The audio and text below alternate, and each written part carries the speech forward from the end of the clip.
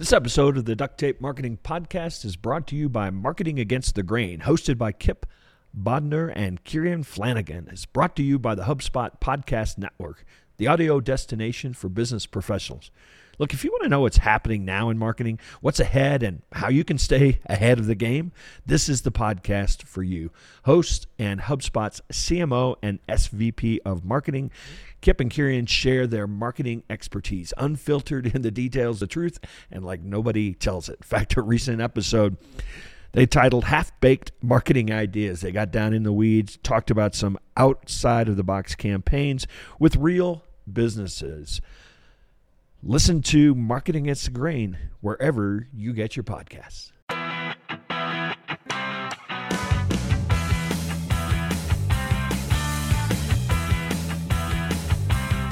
Hello and welcome to another episode of the Duct Tape Marketing Podcast. This is John Jantsch, and my guest today is Paul Magnoni. He is the head of Global Strategic Alliances at Google, where he's developing a growing ecosystem of partners that will unlock the next generation of business value via the cloud and related technologies. But today, we're going to talk about the fact that he's a co-author of a book called Decisions Over Decimals, Striking the Balance Between Intuition and Information. So, Paul, welcome to the show.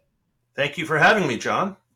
So this book, I mentioned you were a co-author. You actually had two other authors. As somebody who's written a book, I can't imagine the circus that is three authors, although I know you have written another book with Christopher. That's right. Yeah. So it's a very good question. And the fact is, it's less of a circus because Chris and I go way back. We went to college together and we did write that first book. But the three of us have been teaching together for 7 years. At Columbia. So in some ways, we've written down what we've been talking about with each other and with, thousands of students and business professionals for some time. And you added a data scientist. We added a preeminent data scientist. So Oded Netzer, yes, a PhD out of Stanford, and he is now the vice dean of research at Columbia Business School. So I'm guessing the Decisions Over Decimals is a little bit of a play on like paralysis via analysis, that kind of idea, like a little bit of a nod towards close enough is maybe better than not doing anything. Yeah. At the end of the day, if you think about a decision represents change. Yeah. And humans are not wired for change. Right. And most of us are risk averse. So what happens is we retreat to one side or the other. Some dive into the data. And then once they have the data, they want more data and, just keep feeding them spreadsheets and they're happy. Other people say, I don't want to see any of that. I'm going to make a gut call, which always sounds good in a movie. And at the end of the day, an exceptional decision maker balances both. So we tried to capture that in the title. Yeah. So quantitative gut calls, or as you're calling it, quantitative intuition. Right. And that by design seems contradictory. And before I say anything else, I will point out that all three of us authors are technical. We have engineering degrees. We love the math. We adore the math. But it's like prospecting in the wrong hole if you don't orient properly first. And that orientation, that deciding what to focus on, is a blend of both sides. So is that, it's kind of like the engineer who can sell, joke. I mean, is there a person that can do what you're calling quantitative intuition? I mean, is there a human being wired that way? Or is it more a matter of like, let's bring a team of people that have this and they have this and we'll like fight over where the middle is? Well, I think large organizations do bring cohorts that are on one side or the other, and that's sort of natural within org design. But notice what I said at the top. I said, most of us are risk averse and we retreat to our comfort zones. Yeah, right. That doesn't mean you don't have the other gears, right?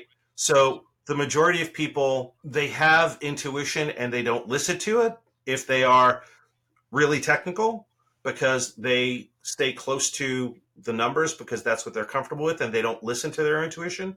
Other people say, well, I can't figure out the math. Yeah. And they say, I'm just going to make a gut call. And then you show them some of the numbers and they say, well, wait a minute, I really want to look into that. Oh, so you actually do understand numbers. And so much of this is about giving yourself permission to operate in both modes. Yeah. because it's inherent in us. We have that ability. So, I will, blatantly say that I err towards the gut call intuition side. Probably my favorite part of the book, however, is really I think it's your bridge to getting those together. And it's this idea of the questions rather than going with answers or assumptions or even hypothesis. It's like, are we asking the right questions? And I think that that element is probably sorely missing in most leadership decisions, isn't it? Yeah, very much so. And the fact is, the smartest person in the room, as we like to say, is not the person who blurts out the answer and has the encyclopedic, calculator memory kind of thing. Yeah. But it's the person that says, well, wait a minute, have we thought of this? It's the person that asks the powerful question that cuts through a lot of what the noise is, that you have that aha moment that crystallizes and synthesizes everything. You have a couple, I already mentioned one trademarked kind of term, quantitative intuition. You've got another one, IWIK, I wish I knew. You want to kind of unpack your framework for that? Yeah, absolutely. So many folks talk about getting to an essential question. And you hear people like Elon Musk talk about it. If you go far enough back into the classics, you see it with Plato and Socrates and everything. Get to that first principle. That's wonderful. How do you get to it across a group? And most conversations, before you're into the first couple of sentences, you're already anchored on something because the boss already planted the anchor inadvertently. So if you start conversations with, well, yes, we know a variety of things, but we're trying to interrogate a particular choice that we need to make. What is it that I really wish I knew about that? And you just let that breathe. And the magical word there is wish, because let people use their wonderful brains and have that open slate and say what it is that they're really observing, as opposed to spitting back what everybody already knows, because that's what happens so much of the time. You go from there into what we refer to as divergent questions. Open it up, collect all of the observations, and then start to aggregate them and say, well, you know what? Now that we've had the open conversation, that you've said what it is that you wish, let's start to organize that a little bit. And you may want to know, well, is there a market for my product for millennials? That's a real simple question. But you may find out after going through an exercise like this that I want high net worth individuals, millennials that live in a certain demographic that also like this kind of music. That wasn't in your first question, but when you go through the steps, pull that out. Well, I think one of the things I like, you already pointed to this idea, a lot of times people are biased by, coming in, people saying, here's what we're trying to do, setting the table. But that I wish I knew sort of gives everybody the permission to, first off, you're saying, I don't know. And so you really then, I think, give everybody the permission to bring some fresh ideas. Yeah, exactly. And it's interesting how it requires people to be brave to say, I don't know. Yeah. Right. And you shouldn't have to be brave. It should be known that the world is moving fast. Technology, information is moving fast. How could you possibly know everything? So having an open conversation to say, you know what, we've done the work to analyze what we know. Here are a few things we don't know. And we think that this is an area to go investigate, as opposed to, let me put a little bow on the answer that you already expected, and let's move on to the next thing, which happens too often. Well, and, just as a leadership trait, it's pretty empowering. I think, if everybody's waiting around for you to have the answer as a leader, that can be hard work. Right. But if you basically are empowering people, go get me the answers, what a great way to lead, huh? Oh, we hire brilliant people out of tremendous schools and then put them in roles where they're not allowed to really say what they think. Yeah. So a smart leader maybe sets the parameters. This is what we're trying to investigate. And then doesn't talk until the end. Yeah. Let the conversation flow. Let the ideas come forward. Now, that could seem unruly, but it's not. If you put boundaries around it, you put a framework around it, you time box it, and you say, listen, we need to go investigate. Go, be brilliant. Do the things that are your God-given abilities that we hired you for. And like all good consultants, you have your ABCD process for ask, brainstorm, capture, deliberate, to kind of, you said, give it some structure so that it's not just, come to me with any idea you have. Right. This is probably the hardest. I think this would be the hardest part for some people. And then you spend a lot of time talking about this idea of working backwards. And it's, let's have the end in mind. Now let's go work backwards and find out what the story really is. Isn't that, do you find that's kind of counterintuitive for people? It's kind of counterintuitive for sure. However, it's not difficult, right? If you know that, this weekend we're throwing a party, that's very different than, this weekend we're getting on a plane trip, and you start to plan accordingly. Similarly, in business, you need to know what that end state is. We didn't say what kind of dinner party or how many people, but you start to orient your thinking a particular way. So the structure that we talk about with backwards thinking is have that end in mind, build branches to the tree, and then start crossing off the branches that are irrelevant or not going to be fruitful. And you can quickly whittle down to, here is the path forward. And now let's hear from our sponsor. Creating great customer experiences starts with having a full picture. And having the full picture starts with having teams that are connected. Speaking of connected, how are you feeling about that these days, right? We're not sitting around the co-working space or the office sharing details, sharing what's going on, not only in our life, but certainly with our customers' lives. But HubSpot helps your team feel so connected. They can finish each other's sales pitches. Yep, that kind of connected. HubSpot's CRM platform is carefully crafted from the ground up, designed to unite your data, apps, and teams in a single, easy-to-use system. So instead of wasting valuable time tracking down information, your teams can spend their time having conversations where it matters most, with your customers. Learn how HubSpot can help your business grow better at HubSpot.com. So because data is such a big part of this, and I can't remember the exact quote, but I've heard it before. I'm going to butcher it a little bit, but essentially you can make data say anything, right? You torture it long enough and you can come up with any answer you want, right? So how do you fight not necessarily the urge, but even the bias to actually just use the numbers to validate, what you're already thinking, as opposed to maybe steering you away from what you're thinking? Well, yeah, that's an important question, because with these tools and techniques, like any tool and technique, you could use it to drive in the wrong direction. Right. But if you have the right group of people, the right cross-section of people, you will ideally not be biased. You will be open up to surprise. We talk about that a bit. And as you discuss what is surprising, what is kind of the illuminating thing that I've suddenly discovered. Yeah. If somebody had an agenda, the agenda probably falls by the wayside if you follow the instincts, right? If you follow the going back and forth between here's the data, here's the judgment, here's the business acumen, and you're going back and forth. And I suppose a super talented person that controls an organization can still jury rig the decision process, but ideally you're going to be further along.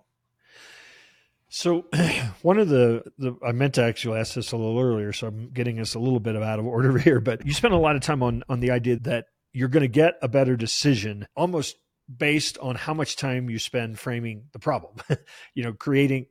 Really creating and thinking through the problem is how you're going to ultimately get to a better decision. It's kind of like sharpening the saw before you go try to cut down the tree. Yeah, it's, measure twice, cut once. It was, I think, Einstein that said I'd spend 99% of the time thinking and 1% doing. Yeah. And that's really the case. I see it all the time. Here's a spreadsheet that answers the question. Isn't that the spreadsheet we used last week? How is that relevant right now? So taking that step back and saying, well, what are we really solving for? And not taking that first answer, because the first answer is probably not thoughtful enough. And, it's interesting how the lessons from childhood come ringing through. keep on asking why until you're exhausted and there's no more whys. Yeah. Well, why is that? Well, dig a little deeper, dig a little deeper. And the mindset that we think the majority of folks should have as they go through this is to be an interrogator. Now, you can be an interrogator without being annoying, but it is to be an interrogator, much like a journalist looks and says, well, what is the core here? What is it that I'm really seeing? And do I trust this data? Is it reliable? Where did we get it? Who brought it forward? Did that person have an agenda? Now let's take that, put it in context. Hey, we just sold 12 shovels. Well, the guy in the store next to you sold 20 shovels. Oh, well, we need to do more next week. Hey, it was a fluke snowstorm in August, right? Understand what's happening and put it in context. And does that change the strategy of your business? And so then, just ask those questions that pressure. If I adopt this process and I spend a whole lot of time framing the problem and I get the right data and I ask the right questions and I get everybody brainstorming and I make a decision and it's pretty clear that it was the wrong decision at some point down the road, right? I'm really teeing this up because this will be a softball for you, but I'm imagining somebody saying, because the fact that I spent so much time making the decision, does it make it harder to reverse it? Well, decisions, first off, understanding if a decision is an absolute or it is reversible is an important point, right? Most often people lock in because they think, well, I've got to make this decision and once it's done. I see other organizations where every single decision is reversible. Either way, you're bogging down progress. Yeah. And so there's no guarantees here that you're going to absolutely get the right answer. But what you're going to ideally do is move crisply, be more thoughtful, and stop wasting company resources as you're trying to move forward. Now, if you were, say you were consulting with somebody and you were advising them on this process, taking this process, would you say that one of the things that one benefit of this process or going through a process like this would be that it helps eliminate some of the risk? It should. And we talk about a decision moment model is something else we talk about, which is another little framework where we think you can map every decision along 3 dimensions: time, risk, and trust. Mm. So do you have no time or do you have a lot of time? No time, maybe it's a crisis. A lot of time, it's Congress or Parliament. Low risk or high risk, right? No time, low risk, get the sandwich, get the salad. A lot of time, high risk, you are going to be in a committee for months.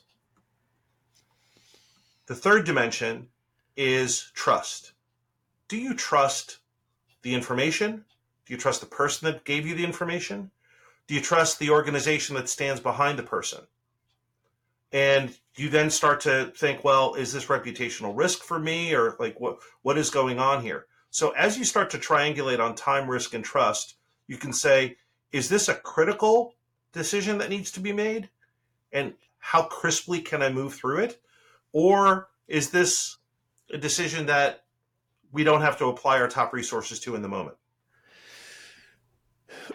Would you say that this process takes practice and that, rather than once a year when you have that big decision to make, like the annual planning or something, or the creating new product, you trot this out? Or is this something that you ought to actually use as a framework, for maybe almost every little decision, so that when the big decision comes along?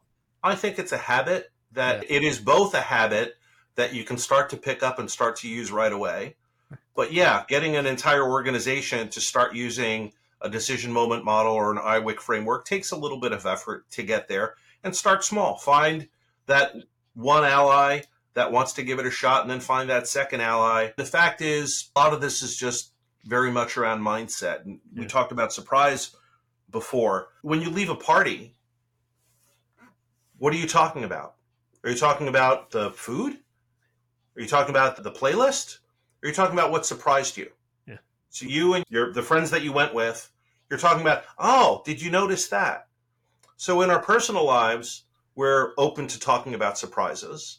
But in our business lives, we bury that because, well, that's not what the boss wants to hear, or we don't have time for that. Meanwhile, that might be the real essential thing that unlocks a better decision.